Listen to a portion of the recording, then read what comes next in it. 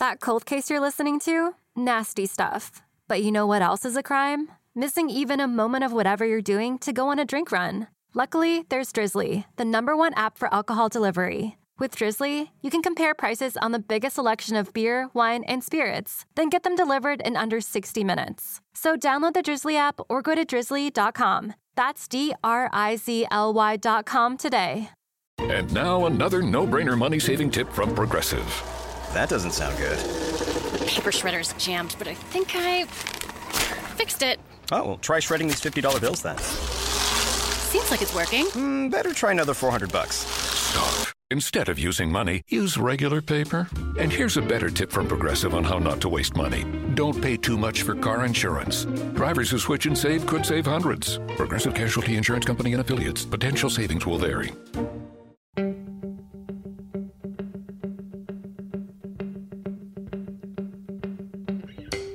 Hey, thank you for checking out the Performance Anxiety Podcast on the Pantheon Podcast Network. As always, I am your host, Mark. And if you're looking for new music, this is the episode for you. Pete Raines of You Bred Raptors, with the question mark, is the guest. He's the kind of guy who started playing bass because everyone else was playing guitar. His introduction to music was a little different than most. His earliest influence was his deadhead pastor father. Immediately after high school, he was signed to a label in a Pennsylvania diner. It was one of those milkshake type of deals. He started playing 8-string bass because of a typo and a friend willing to front him $700. The band You Bred Raptors has paid its dues by busking in New York City subways. But that's also how they got the gig opening for Yoko Ono at the Museum of Modern Art, a TED Talk, and several birthday parties. Pete is very candid about being difficult to define, winning the all-important wife demographic, and what Rick Springfield has or has not done for him. We also find out about the strangest tip the band has ever received. So follow the band at You Bred Raptors on social media, buy music on Bandcamp or through their website, youbredraptors.com, which is also where you can book them for your next birthday party. Follow us at Performance ANX on social media and support us at ko-fi.com/performanceanxiety or with merchandise at performanceanx.threadless.com. And without further delay, Pete Raines of You Bred Raptors on Performance Anxiety on the Pantheon Podcast Network. Okay, good. They're all going to be bad. This is Pete. This is Pete with You Bred Raptors. You're listening to the Performance Anxiety Podcast. And I just want you to know that I told people I was on this thing and they're like, is it about sexual dysfunction? And I said, yes, it is. So for all your sexual awareness needs, go to the Performance Anxiety Podcast. Yeah, okay. Well, then they got cured. They're no longer impotent. That's great. Awesome. Yeah, I killed all my porn, so I'm just, Oh, well, that's fine. That's good. It probably helped the buffering. There you go. Now I gotta find it again. Oh my god. I know. I might be able to help you with that.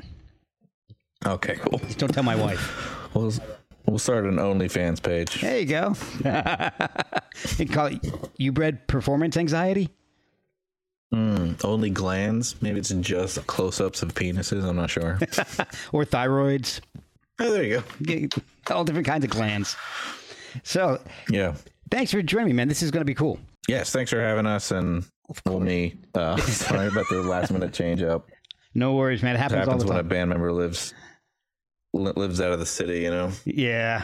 Well, look, it happens all the time, man. No worries. We just roll with the punches. So cool, man. I appreciate that. So the way I normally like to start things out is to find out a little bit about your history and how you got into music as a profession. I mean, was that something that you were into as a kid? Was it something that was in the house a lot, or were you drawn to it later in life? How did it come about? That's interesting because I definitely come from a musical family, but it's not in the cliche way of, you know, I used to put on little shows as a kid or whatever, like dumb actor cliche way they say. Like, my dad was a pastor at a church, and I had a very odd childhood. But music was always around, but it was like Celtic music because we're Scottish, and my parents were hippies and they followed around the Grateful Dead, so it was a lot of jam band music, a lot of folk music. Oh wow! the Grateful Dead all the time. So, but I rebelled against that when I grew up. I was like, no way, I'm just going to listen to punk rock and fuck the establishment. Yeah. And then I kind of found myself later in life being drawn to that type of music anyway. And I'm like, fuck, maybe they were right. Maybe it was just a phase, but I do still enjoy punk rock. I tried to be in a mosh pit recently, or I guess right before the pandemic, I went to a metal show and I was like, what?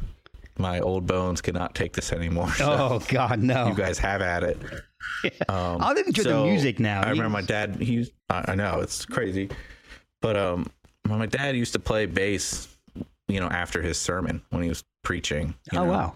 And now I'm like an atheist, so I don't really care about the church. But it was my first time seeing somebody like perform like that. So I was like, well, I'm going to be a bass player then, because we have a bass in the house. And I didn't know how to play, obviously. So, and I never took lessons, but I think I just wanted to do something different, because the guitarists were always like a dime a dozen, but I was like, every band needs a bass player, right? So I'll be a bassist. And then I guess I started taking it seriously around like 14, 15. And I kind of found myself to be, I was like, man, I'm always like the serious one at band practice, like Captain Killjoy. Guys, we have to practice. We have a show at the middle school auditorium. We really need to like get our shit together. You don't know who's going to be there. And then there could be a talent scout there. Exactly. But I don't know. And then I got signed to a record label outside of high school. So oh wow, I was like, okay, shit, like this is it. So, and I thought that I didn't think I had made it, but I definitely thought, okay, I'm at least on the right trajectory.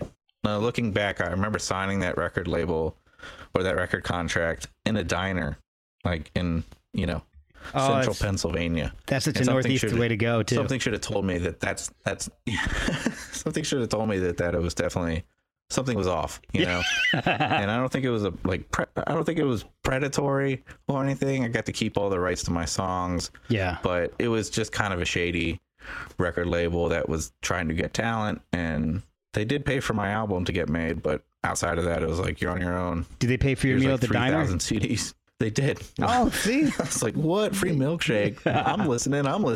Where do I sign? Sign me up. So then I moved to New York City, and it was like, I was doing my solo bass thing, and then I always felt, I felt stagnant, so I wanted to start a band. And a friend of mine had she had an art collective called the Blood Dumpster. She's like, hey, I got a show in 2 weeks. Do you want to play? And I was like, I'm going to just start a band and play that show in 2 weeks. And that was my goal. So I started with a drummer. We just made up 5 songs very quickly. And we played at this art collective, this Greenpoint art gallery or something. And that's how the band started. That's how You Bred Raptors started, was just bass and drums. We added a cello then. And we've gone through many iterations and members since. So yeah, that's where we're at. How did you come up with the name You Bred Raptors as a question? Well, we fucking stole that from Jurassic Park. That's right. Easy. Yeah. I just, it always kind of stuck with me. It'd be like really cool to have a band with no guitarist and no singer, and I wanted to name it You Bred Raptors. And I honestly thought this was going to be kind of like a one-off show. But then we got accepted into the Music Under New York program, which is like you get legal permits to busk in the subways. And I remember my first drummer, he only lasted with the band for a couple months, because I was like, hey, we're busking like 3 times a week and it's hard work. Yeah. And he's like, no, man, I'm out. Oh, wow. He's like, this is, he was used to playing in a jam band, that played every couple months, played at parties, jammed a lot. And I love the guy. He actually ended up becoming a volcanologist, so he studies volcanoes all over the world. So I'm like, you sure you don't want to come back and get paid like 0 money to be in this band, dude? So, he might be able to find the amber that you're awesome, looking for. But then well, I'm not sure if he's more of a fan of Dante's Peak or the movie Volcano, because that's really what I want to know, like a professional opinion about that Bloods and Crips bitter rivalry. Exactly. So you never really wanted... The band's been going by...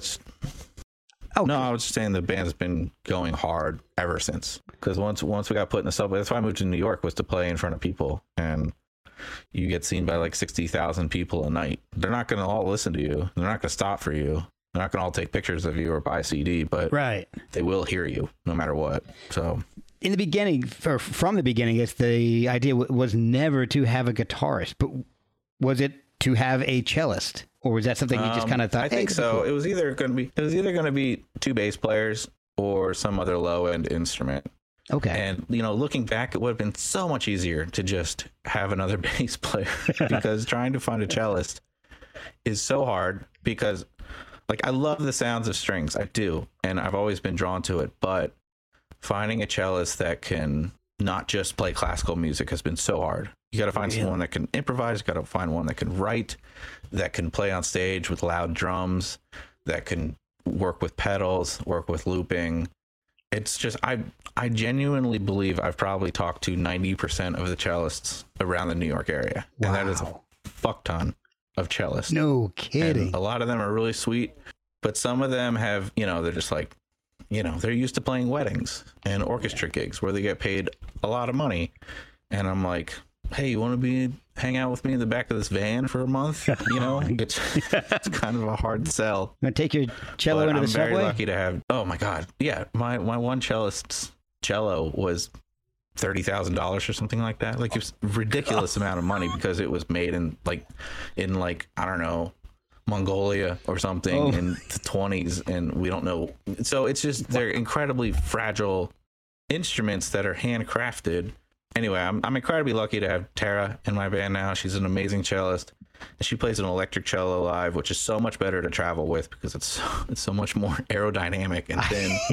I saw that. And you can kind of adjust on the fly. Yeah. Yeah. She has a nice one too, but we'll record with that one, but we wouldn't bring it to the subway. It's the temperature spikes are just too extreme. So. Oh yeah, for sure. I didn't even think of that. So yeah. Oh, it's because I'm an 8-string bass down there, and I have to take it every season basically to get looked at. And he's like, "What are you doing to this thing?"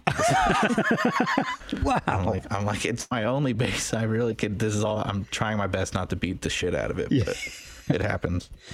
How did you go to the 8-string bass? You said you'd never taken lessons. I mean, was that something that you thought would be cool, or because the one you play, you designed, right? Yeah, I helped design it. I'm endorsed by Conklin Guitars, and I think it was in college that I was always playing 4-string. That was my thing. I never played 5. I never played 6, and I don't know. I was just doing some retail therapy. In college, I was feeling pretty aimless, and I just looked up. I wanted to look up what a 7-string bass cost, and I literally hit the wrong button on the computer when I was looking at eBay. Oh my gosh! And a 7-string bass would have cost something like $2,000-$3,000, but for some reason there was this Korean company that had a bunch of really shittily made 8-string basses for $700. I didn't have that $700, but I had a friend who kind of came from money, and I was like, dude, buy me this bass and I swear I'll pay you back, And he's like, okay, dude. He was the drummer in my band, so I was like, this is gonna help you, all right? You can write this off. I didn't even know what a write-off is. I still don't know if I fully know what a write-off is, but anyway, he bought that for me, and I think I paid him $50, and he's like, dude, you're well on your way to doing a lot more with that $700 than I ever would. So wow, don't worry about it. And you know what? He dated my sister for a while, so I think I'm going to call this even. I think I would say that's fair.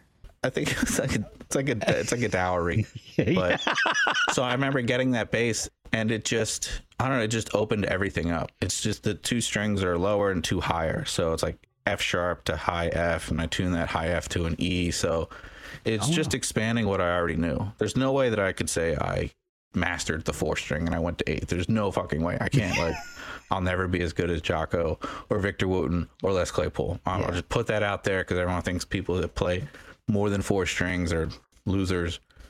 I'm a loser for totally other unrelated reasons. It has nothing to do with how many strings are on my bass, but it's got more scale than a grand piano, so I just wanted to do more with it. Wow. But now that I have a cello in the band, I can sometimes just play the low end and she plays the high, and we kind of switch off. So I think it's the best of both worlds. I'm not up there doing these huge masturbatory solos. I'm up there. I see it it's like a songwriting tool. It's not something to show off or to shred on, but people are still impressed with it. So I will do my best to talk to them about it, but I'm not a gearhead, so when they start asking real technical questions, I'm like, ugh, well, this is wood. You won't get any of that here.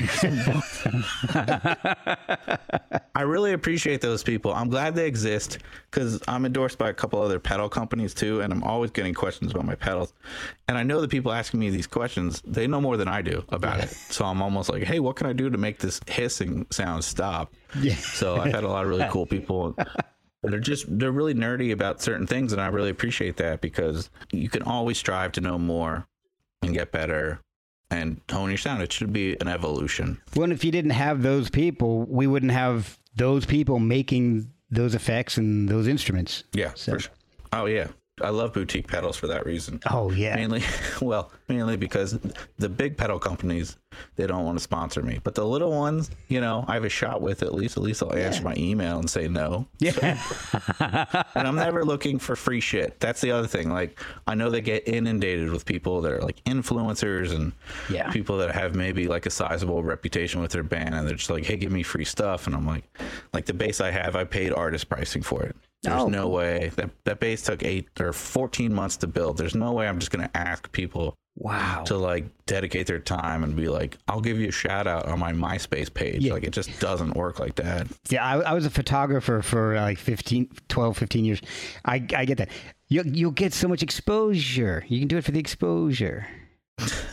No, exposure's not going to pay my We've rent. done that. It's so funny because like when we get asked to play a wedding or something, it's usually from a really cool couple that likes our music and they understand musicians. But every once in a while we'll get asked to do a wedding for like just whatever people, and I kind of feel bad charging them as much as we do, but we get screwed on every other show throughout the entire year. Wow. So if we finally can get paid properly once, and it's most of the time going to be being paid by one of the parents, I don't have a problem with that. Yeah. So like one of those shows will help fund a quarter of our year, or like a tour. Oh, You know, nice. like one $4,000 or $5,000 payday will go a long way. Like we'll really stretch that dollar. But the other shows where you get paid $50 and Yeah. an Instagram story, it sucks, but you have to swallow it and just do it. Talking about some of the shows, and all, you mentioned that you guys do busking in the subway systems, but there was a whole story behind that. I mean, that you guys got one of a very limited amount of permits to do that, right? Mm-hmm. Yeah, the Music of New York it's been around since like 70s or 80s. Okay. And when we first submitted to that, there was no part of me that thought we were going to make it. I remember Really? you have to submit a video first. Yeah, I mean, just because like we're not panpipe flute players, and those guys work fucking hard. But I know what's in the subway, and I know what's aesthetically pleasing to people. But I remember when we sent the video in, I did like this tapping version of Eleanor Rigby. Oh wow. Because like, while I'm not a huge fan of the Beatles, I knew whoever listening would be. So we did that, and we did a song, and we just did like the most like full on the floor kind of like head bobby song. Oh, and cool. I think something like 700 people submitted. Like that's kind of the average each year. Wow. And they give about 60 slots out, and then you have 5 minutes to audition in front of a bunch of judges, and then I think only 15 to 20 get in. Wow. So, but we didn't wear masks for the audition because we didn't want to scare anybody. Right. But it was kind of cool that there was like younger judges on the panel, and they wanted to see something different. I think we got lucky. Like the year that we did it, there was just a lot of like singer songwriters, and I'm not saying they're bad. They're not, but it was just kind of monotonous, a little repetitive after a while. So Yeah, there's nothing unique about that. So yeah, and you're trying to capture people's attention, and especially, I don't want to sound like an old guy yelling at the clouds, but like kids these days, like it's very hard to capture somebody's attention, especially like with with cell phones becoming more and more the only thing we're looking at. So if you can visually capture them, you have like 2 seconds to capture somebody's attention, and a lot of times it doesn't work.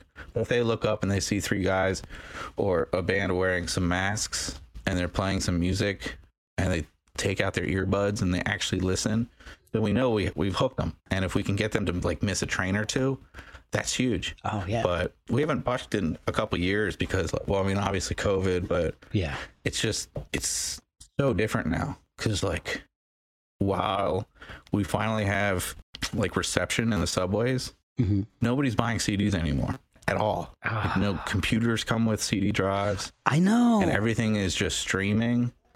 So the only money you're getting is like tips. And then a lot of people are not carrying cash around, and you can't really, stop a song to get somebody's Venmo from, from them. And so I don't know. I love that busking is a part of our history, and I would really like to kind of get back to it at some point. But this current landscape, it's just, we are basically just playing for exposure every night. Wow. And I would see we like rock hard for like 3 hours.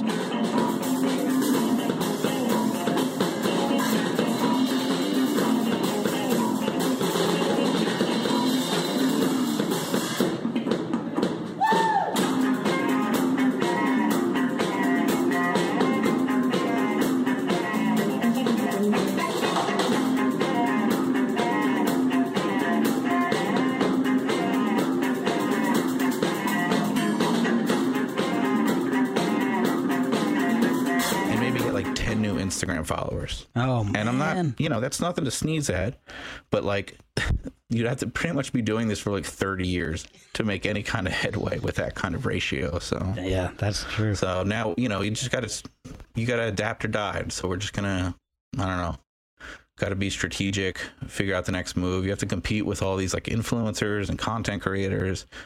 It's just tough. Like sometimes we're just like banging our head against the wall. Like, we worked on this thing, we put out content, we're really proud of it. The general public forgets. Within a couple days. Yeah. So what's next? It's unbelievable how short the attention span is. But one of the things I liked about what the videos that I saw of you in the subways was the sense of humor that you guys had too.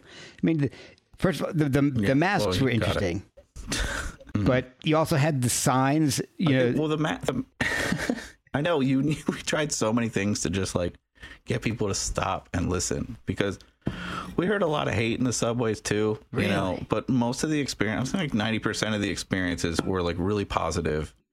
Even on nights that were like really dull and we didn't make any money, there were still points where like there's like nobody there, and you're playing, I don't know, 5, 6, 7, 8 songs and nobody's stopping. And then all of a sudden during one of your like not as cool songs, you look up and there's a huge crowd.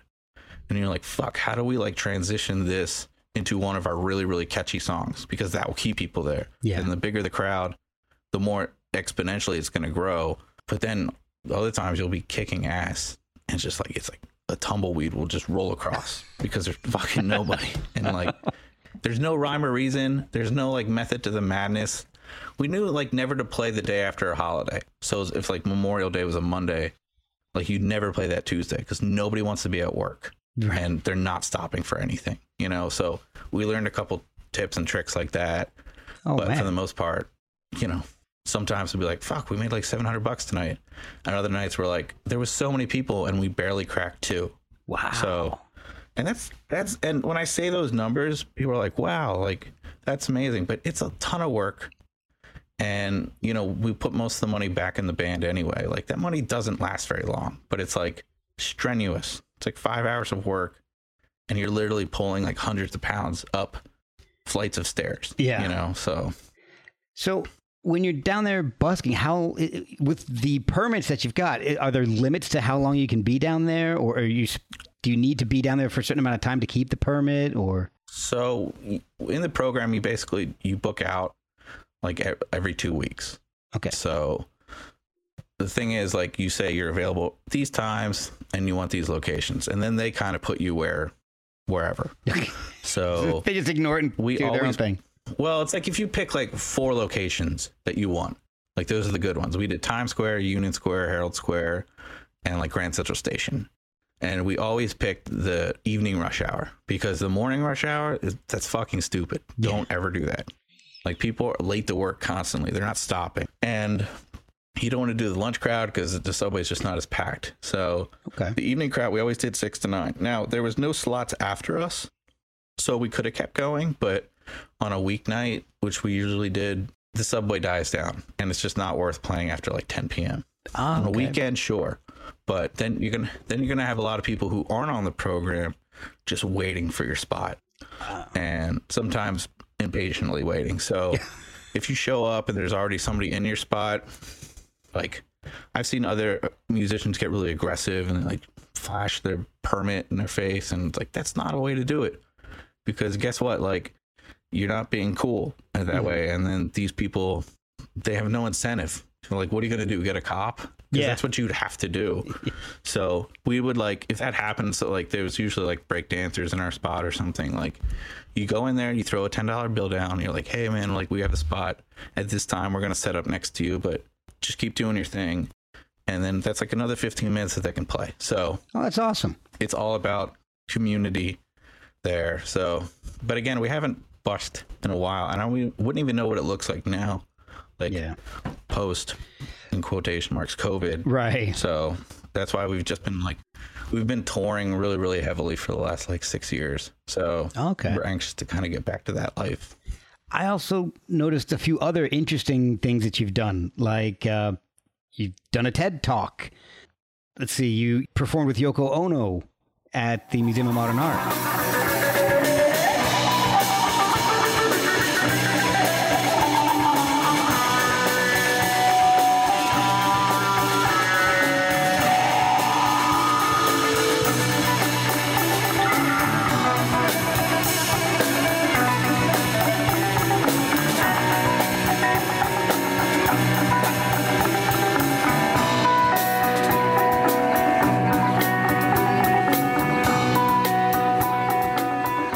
How did that come together?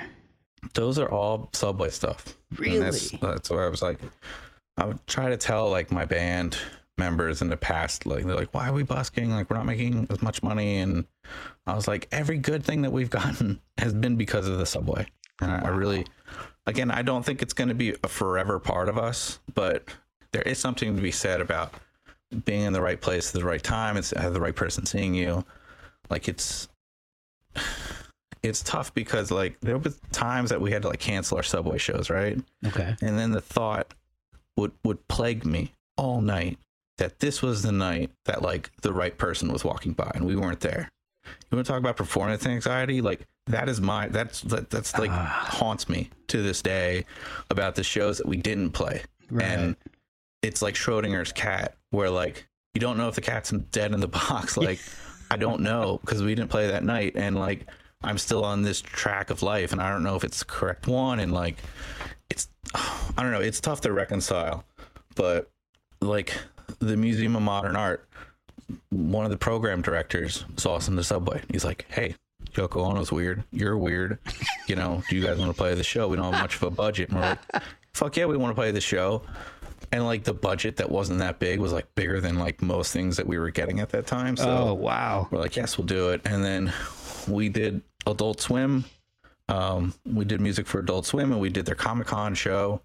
And that was because of the Subway. Somebody saw us and they're like, hey, we're going to get a bunch of Subway acts.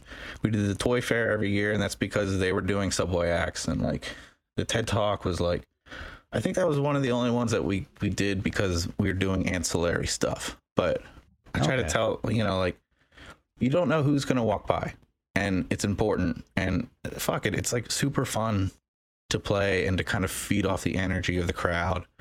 And like, I keep trying to chase that dragon on tour because, you know, sometimes you're playing like a shitty venue on a fucking Tuesday night somewhere in Kansas, and then all of a sudden it's like, you know, there was 5 people here. Fucking Kansas. So, but you got to play like there's 5. You got to, you got to play like there's 500. I mean, that's like 30% of all the Kansas population came to our show, but still, it's like it's not the best feeling to look out and see such like dead space. That's, you know, we're cutting our teeth. That's what you do. You put in your time. So we'll be right back after a word from our sponsors. I want to take a minute and talk about our sponsor, Tiesta Tea. Tiesta is a tea company on a mission to create loose leaf tea beverages with premium ingredients that taste good and do good. Each tea is blended for one of 5 categories, so you can energize, slenderize, boost antioxidants, boost immunity, and relax. My current favorite is Blueberry Wild Chow. You know, when I was growing up, my dad always told me, once you go loose, you never go bagged. And you know what? He was right. Go to tiestatea.com and use the promo code Anxiety15 at checkout to get 15% off your order. Think you know tea? You haven't tried Tiesta tea. Taking away the busking, how often are you guys out on the road? I mean, before COVID, we were doing pretty much seasonally. So we're doing like a spring, summer, and fall tour. We've done a couple winter tours. It's just kind of like when we get like a really good anchor date, I'll be like, fuck, like this is in point A and then there's point B. Let's just book a bunch of stuff getting there and back kind of thing. But winter is tough because it's like the weather's bad. Not a lot of people want to leave their house. It's just harder to get guarantees. So wow, but I didn't know that. Spring is great. Summer has a lot. Summer has a lot of festivals. Fall has like the tail end kind of smaller festival circuit that we do, and we just want to hit as many points as possible because like if we're already out on the road, we might as well do it. I think just this last tour too was the first time we actually took a day off. We like never took a day off on tour because we're like, hey, if we're traveling through like Boise, Idaho, we might as well play a fucking show. But there's definitely something to be said for like taking a night off, regrouping, getting your energy back. So that's kind of what I'm in the midst of now. I'm booking this really big spring and fall, like summer tour. Oh, nice. And like I don't know where we're gonna play in like South Dakota. I have no idea what's there. Right. And everyone knows about like between Kansas and Colorado is literally 11 hours of nothing. It's like no man's land for like anybody that tours. They'll talk about that. Like if you can make that stretch, then you can hit Colorado and you can hit the West Coast and all that. You can hit all the really great spots. But getting there, it's basically adding like another 10 days to your trip. So you have a drummer and a cellist. When did they, because they're not the original drummer and the cellist, like you said, you had a quite a lot of turnover over the years. You've got a new drummer. The new. So yes, we have a new drummer now. His name is Danny Scher. We played with him a couple years ago. He has a project called Horse Torso that is just like so fucking weird. Like it would think Frank Zappa weird, you know, but he's like the mastermind behind it. So wow, I really like that he's also a band leader because he understands like how hard it is to book these gigs and you know, but he hasn't done a lot of touring with that project. So glad to have him on the road with us. Tara's been with us for about 4 years now. Sometimes we had temporary people. Sometimes, you know, we had hired guns just to like help out because somebody bailed right before tour or something like that. So isn't that what happened with Tara? Still keep in touch. Yeah, we had Tara came on with about 5 days notice. Wow. Which ironically so did Danny. So and they've known each other before. So I'm really glad they have this like foundational relationship, and he comes highly recommended, and she's like, yeah, I can vouch for him kind of thing. So it's great. Oh, that's awesome. But finding a cellist that quickly was like, that was a miracle, you know, because our one cellist, he bailed, you know, 5 days before a big tour. Wow. He had some kind of injury. Oh. And we were like, okay, like I remember we had our like notation for all the cello parts, and I was sending them to like violin players. I even sent them to like this 12-string bass player that he was just going to jump on the road with us and do the cello parts on his bass. And oh man, I'm glad we had a cellist for that tour. And you know, not all the shows were awesome, but she like jumped in and learned it and made it her own really quickly, and that's huge. That is amazing. And how long has she been in the band now? About 4 years now. Okay. So it's kind of hard to tell with the pandemic. This time is kind of like a weird flat circle. I try to remember, but the last big tour we did, we went from Canada to Mexico, and it was like this huge monster tour. And we're like, okay, we're going to take a couple months off, do some writing, and then we're going to get back to it. And then fucking COVID happened. So we were off for 1.5 years. So she's not on the last full-length album that you guys did. No, but that was our 4th full-length album, yeah. Yeah. But during the pandemic, we wrote basically 2 albums worth of material. Wow. So we'll be recording that before our next huge tour. We were supposed to record that a couple months ago, but then, you know, some other COVID stuff happened, and so we had to push it back, which is fine because then we got a new drummer, and he's got to kind of make it his own too. So just tough now because, like, you know, you're just going to spend a shitload of money making an album, and everyone's just going to get it for free. So it's like, but it's fine because that's just what you do now, I guess. Yeah. So, maybe we'll put out some cryptocurrency or some NFT. An NFT. Yeah, that's all the rage now, right? Yeah. Can't go wrong. Oh, no, of course not. Bitcoin's doing just fine. We need our own multi-level marketing scheme for this band. I think that's the next step. That's just Raptor coins. That's only you can cash them in. I know. Name it something really stupid and then leave the country with all the money invested. Oh, so like a lot of tech stuff. Yeah. Which I won't care. So, right. So has the sound of the band changed at all in adding Tara to it? Because she's classically trained, and I mean, I imagine most professional cellists are, but it's definitely different. Every time we get a new member, we lose songs that we wrote in the past. Like, there's just no way around it. That's just like, you don't intend that to happen, but they'll kind of go on the back burner and you don't play them as much, and you kind of want to focus on writing new stuff so the new person kind of feels involved. And then it just eventually those just kind of die until like you have a show where you're booked and you have to play 2 sets. And then we're like, okay, what can we bring out from the graveyard kind of thing? And like, sometimes you have like like we've had cellists that are just, their specialty was just like shredding. Oh. And that's not what Tara does. Like, she's like me, where she's like wants to put a lot of focus in like how the songs will feel, what the harmonies will be like, and like really making the song a cohesive narrative, because we don't have lyrics, we don't have a singer. Like, it's important to have some kind of narrative for the song that sounds like a complete thought. Like, we're both not big soloers, like we'll take a solo, but it's like, I love it when you can, there's a theme that you get stuck in your head, and it's some kind of earworm that like you can hum to yourself later. You're like, what is that? What song is that? Like, that's important to me. Like, I'd rather make somebody feel something from the inside than just impress them with some stupid gimmick. Well, yeah, you mean you get a melody stuck in your head. You don't get a guitar solo stuck in your head for the most part. Exactly. Yeah. And the song that I did hear, she could do both. The song that what song was that? Conclave, the one that you guys did together. That's an amazing track.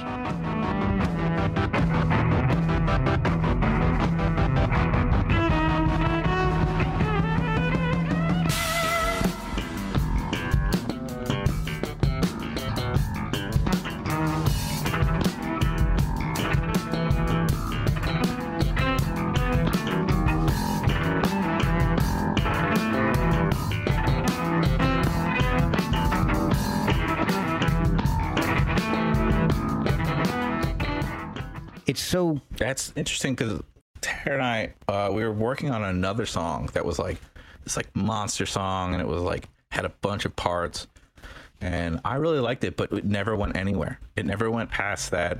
We wrote the whole thing. It's like a 6-minute song, and we're like, and at the end we're just like, I was like, hey, I kind of have this one thing I'm working on with this one stutter effect on my pedal, and like that became like, just that last 20 minutes when we're like wrapping up was the most exciting part. And that's what Conclave was just like this just one idea, and we were both in there together, and we already like, our creative juices were flowing, but it was almost like stopping time, and we just used whatever we had left in the tank to like, hey, how about we do this and then we kind of like wrote it really quick, and we brought it to practice, and then it was kind of like rounded out. So that's the one that we ended up like starting most shows with, just because it's so different from what we normally do. Yeah, but it's still kind of catchy that you can capture anybody who's like just there for the last band or something. It's the first track I played for my wife, and she loved it. She thought it was amazing. She said it sounds like it could be on a soundtrack. Yeah, that's what we're going for. Wives are our best demographic that we can get, so appreciate that. And we've been listening to the albums for days now. And usually in the car, and she's like, "This is amazing driving music." Ice Nine, Lux Alterna.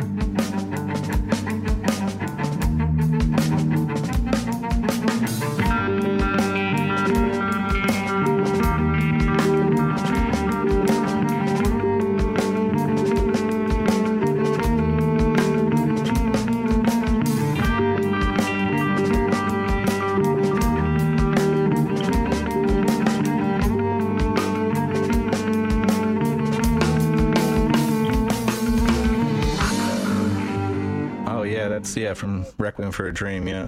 You guys are just amazing at interpreting classical and putting it into a, I guess, post-rock viewfinder, maybe. I'm not exactly sure how the best way to describe it. I hate trying to describe somebody's music to themselves. So no, that's fine, because that's what we like, being kind of like just coloring outside the lines and being a little hard to define.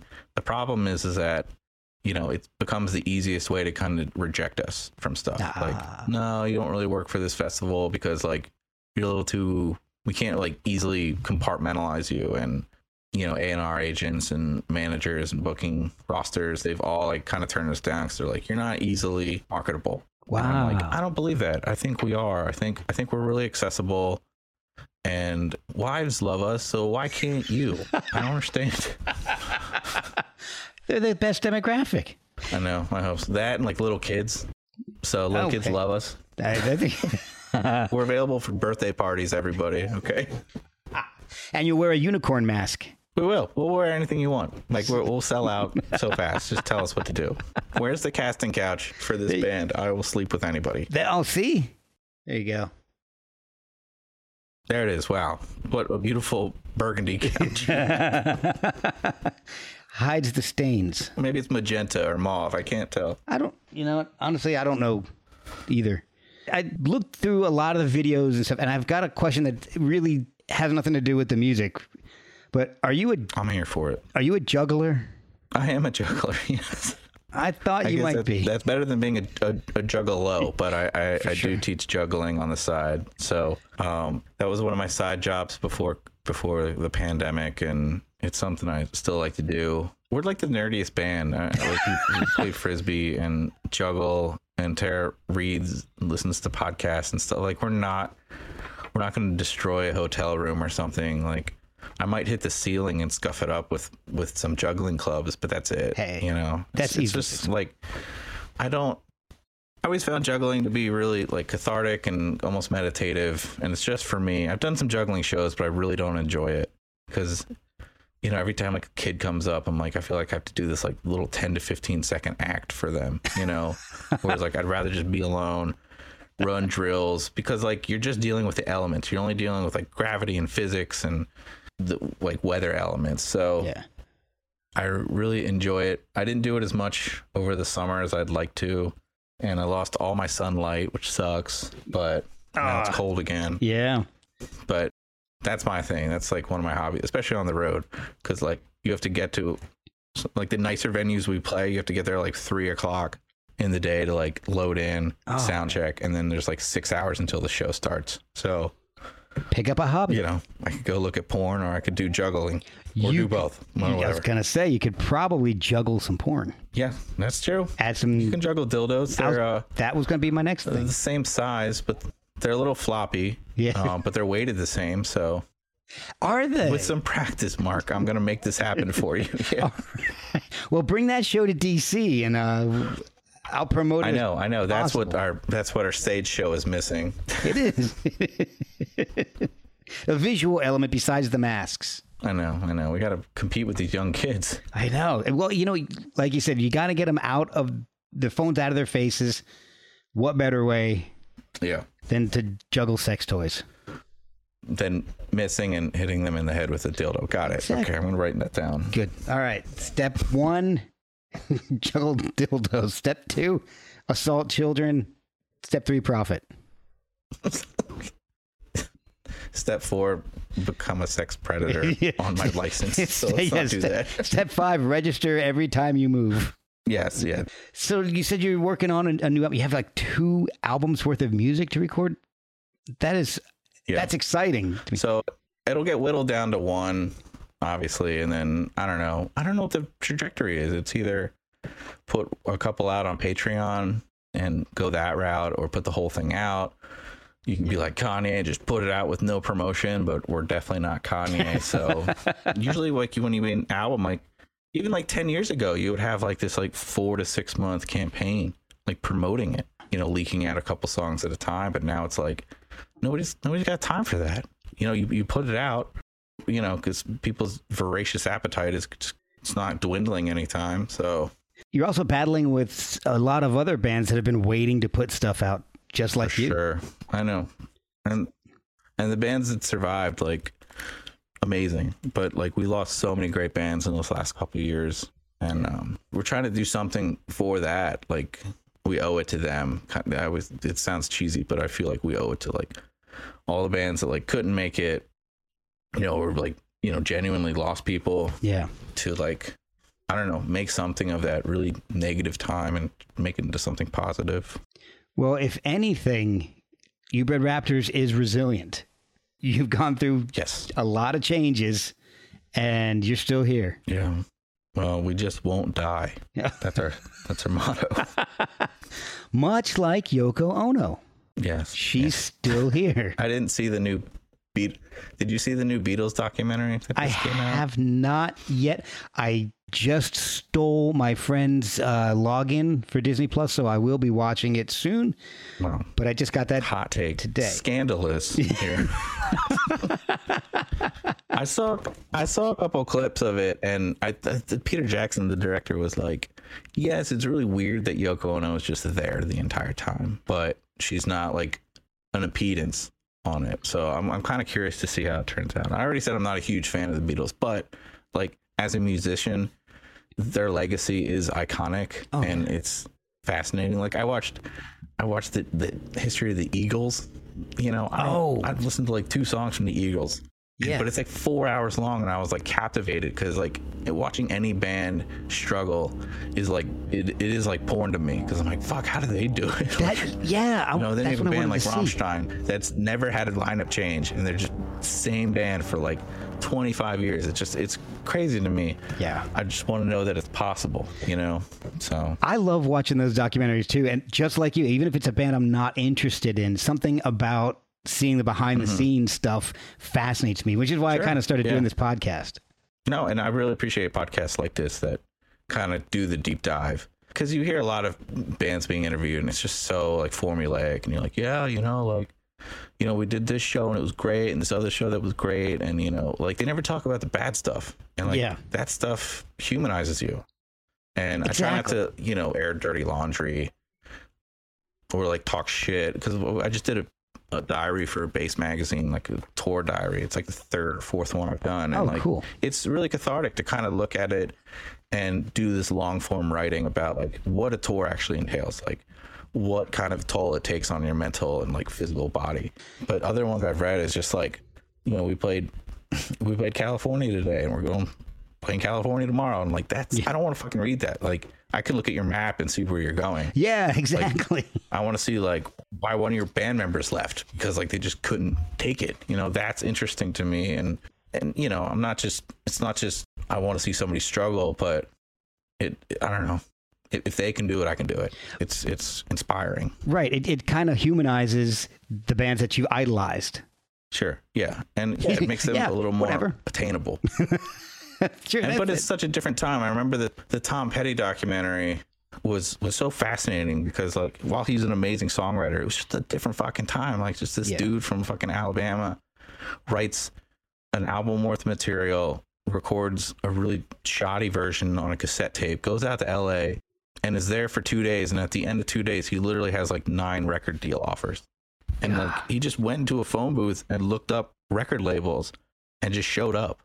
It's just, there's no brick and mortar places anymore for record labels. So I don't even know how you do that now. Like, it's just a relic in time. And a lot of these older bands would not exist today. Like, they could not keep up with like the social media uptick and like the constant, flow of content. It's just, I don't know. Like, I feel like I'm stuck in between, because I'm like that weird Xennial age where like, I was born in 82.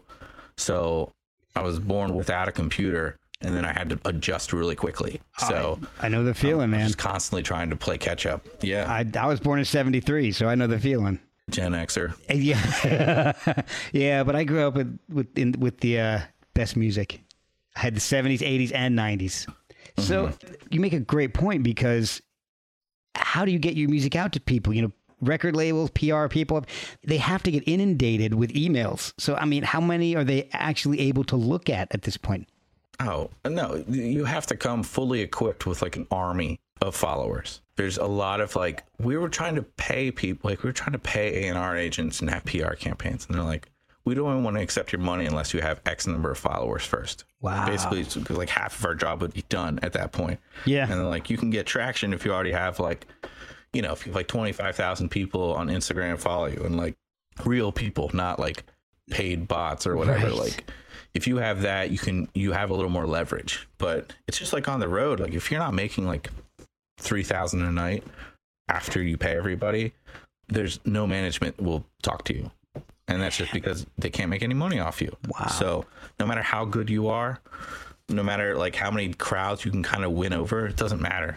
And so that's why everything is done online. Like if you cultivate that following and you can like, okay, we're going to play a show here, and it sells out right away because it's just your fans coming. There's like no chance of any kind of crossover or gaining new fans from this. It's just a victory lap every single time. Wow. So do I wish I was there? Fuck yeah, I do. Yeah. But it's not that easy. I don't come from money. You know, Rick Springfield is not my uncle or something that can get me in the door. Right. So thanks a lot, Rick Springfield. What have you done for me ever? Nothing. So are you working with anybody right now, PR wise or anything like that? It's just us. Wow. We were on a record label a couple years ago, and that label dissolved. So, and you know, labels these days, they're more or less like a glorified credit card. They might get you shows here and there. They might pay for a recording or like a tour bus or whatever, but it's all on us. Yeah, you we're got doing to pay everything that back ourselves. too. Like, I've booked like over 100 cities by myself. Wow. And that's not going to change anytime soon. Like you might find a booker that's like, hey, I'm good in this area and I can help you out, get a couple shows on your route. But nobody's going to like book an entire like month-long tour for you, you know, unless you're willing to pay a lot. And like those shows, they're going to be door deals. I don't even know, like, you know, most of them aren't going to be guaranteed shows, especially now after COVID. I have no clue how it's going to like pan out. So yeah, it's a whole new landscape in every aspect. It's unreal. For sure. Was there ever any thought to having vocals in any of the music at all? I'm not against vocals. I just, honestly, at this point, it's like, I don't want to deal with one more person scheduling bullshit, you know? Yeah. Like, if somebody could come in and really add something to the song, and like their vocals are like just 1/4 of an element of the band, I'd totally be down. I'm not anti-vocals. I'm not anti-guitar. It's just right now, especially like you have new people.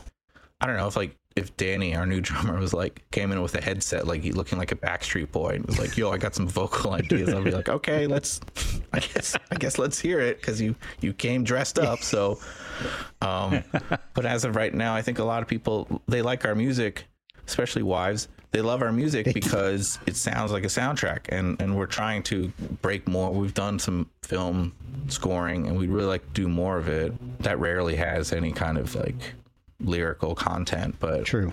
I would like the band Russian Circles. They had Chelsea Wolfe on a track, and it was great because it was just one track, and it really kind of showcased that, like, damn, this music could really work well with vocals.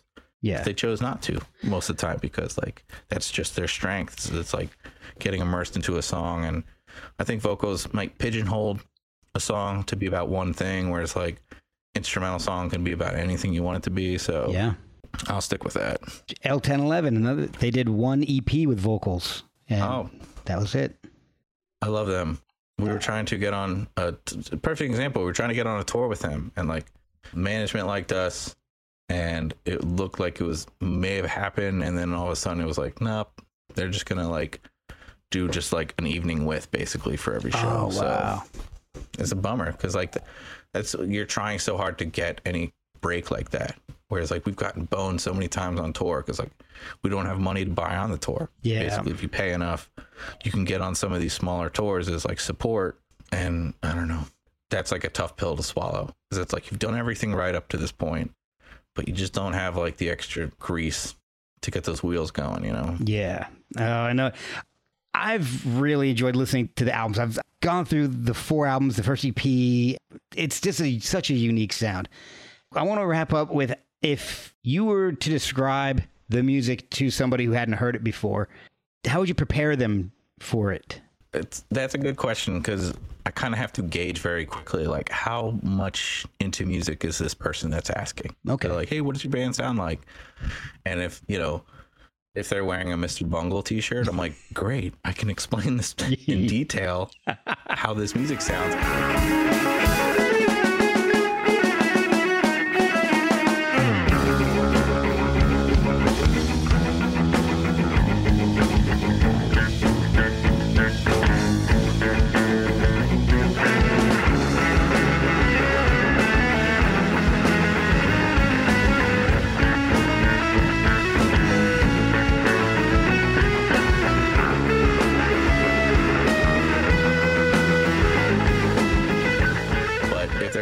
Coca-Cola or a Friends t-shirt, I'm like, okay, I'm gonna use some prejudice here, and I'll say, like, the lowest on the low end, I'd say it's like, oh, it's like a movie score, but it's more fun, and I've used that to describe stuff. Or I'll say it's like post-rock, but not really sleepy.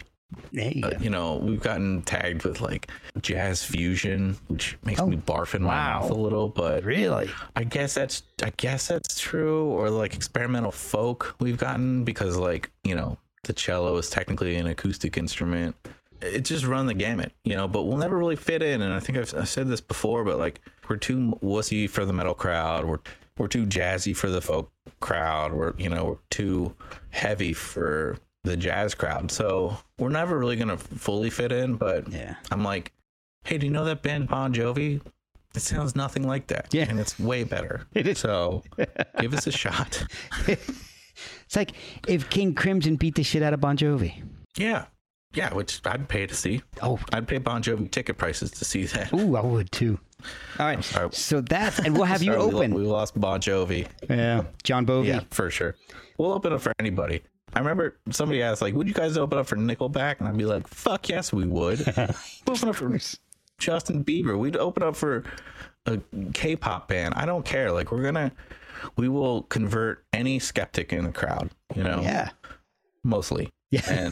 And that's what I really like. And like, when we're booking tours, you know, sometimes promoters are like frustrating because they're like, hey, you're weird. We'll put you with this other weird band that doesn't draw anything. And I'm like, no, dude, like, put us with a good band that actually draws.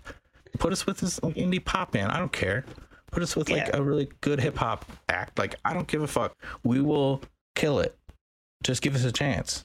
Yeah, the point isn't to just group shows by their weirdness factor. Those bands, I love that they're doing it, but they usually can't draw because it's so niche. It's so weird. So anyway, thanks for coming to my other TED Talk. So what's the weirdest thing you ever got tipped in the subways? I know New Yorkers are famously, unaffected by things. So what is weird stuff you get tipped? That's true. They're all very jaded. One time we got tipped in, and I just remember this when you said it. I got tipped in like a dishwashing brush, you know, like stuff that you put the dishwashing soap in and you press the button, and they didn't know that, but I was like, I really needed that. You know, I was just like the day before, I was like, I fucking hate this sponge, you know. I wish there was some kind of contraption that I can use that let me decide how much dish soap I used. And lo and behold, this guy just put it in there. So see, maybe there is a God. I don't know. Ask and ye shall receive. Yeah, we got tipped in a lot of weird shit, you know. We'll throw like cigarettes in there. I'm like, what prison did you just come to that this is currency?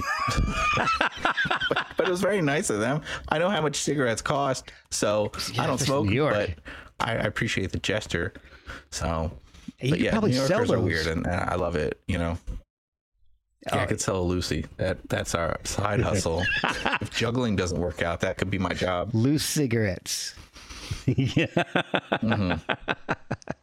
Well, this has been a blast. I've really enjoyed listening to the music over the past couple of weeks that we've been trying to get this together and discovering the sounds, because I've been trying to watch the videos as well, and it's just sure. I have really enjoyed it. I'm hoping that when you guys get this next tour together, you come down to the DC area, because I'll be there. We get good, man. We appreciate that. Bring your wife, since she likes our music. I will bring my wife. I will bring my camera.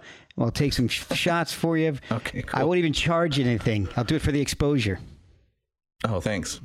Good. You tons of exposure. I will expose myself to you. Thank you. All right. Then we can expose each other. That would be wonderful. All right, cool. That'd be an unforgettable experience. Well, thanks for having us.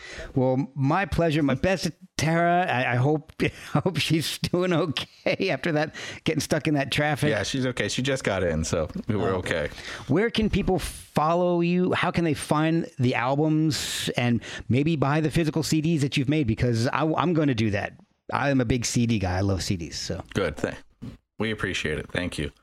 Yeah, maybe we should put our shit on mini discs because I hear that's the next big thing. I'm kidding. You can find us at ubreadraptors.com, Instagram, Twitter at ubreadraptors, Facebook ubreadraptors NYC. If your parents still use Facebook, you can go there. But if you want to like buy any physical merch or you want to get like high quality streaming stuff or MP3s or FLAC, that's Bandcamp. So ubreadraptors.bandcamp.com. That's where this is probably one of the few places you can still buy like really good quality MP3s. Yeah. So that, or you come to a show and you help out the band with your presence, with your energy, buying any kind of merch, giving us a high five after show, giving us much needed validation. So we'll be all over. We're hitting the West Coast for the first time in 2022. So we're excited because we've been neglecting that coast for a long time. So just no dish sponges because you've already got one of those. Yeah, I'm good on that front forever. All right. I don't know how long it was been since you got tipped once. So, they wear out eventually.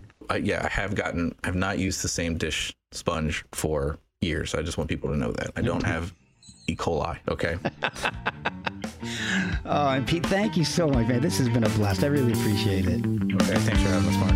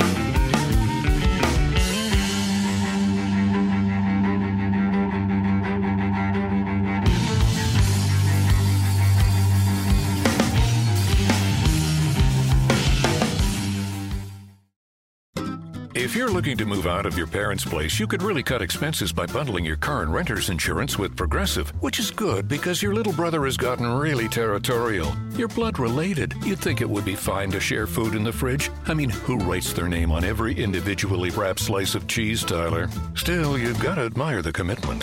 So bundle your renter's and car insurance with Progressive and use the savings to help you move out and have all the cheese you want. Progressive Casualty Insurance Company. Coverage provided and serviced by affiliates and third-party insurers.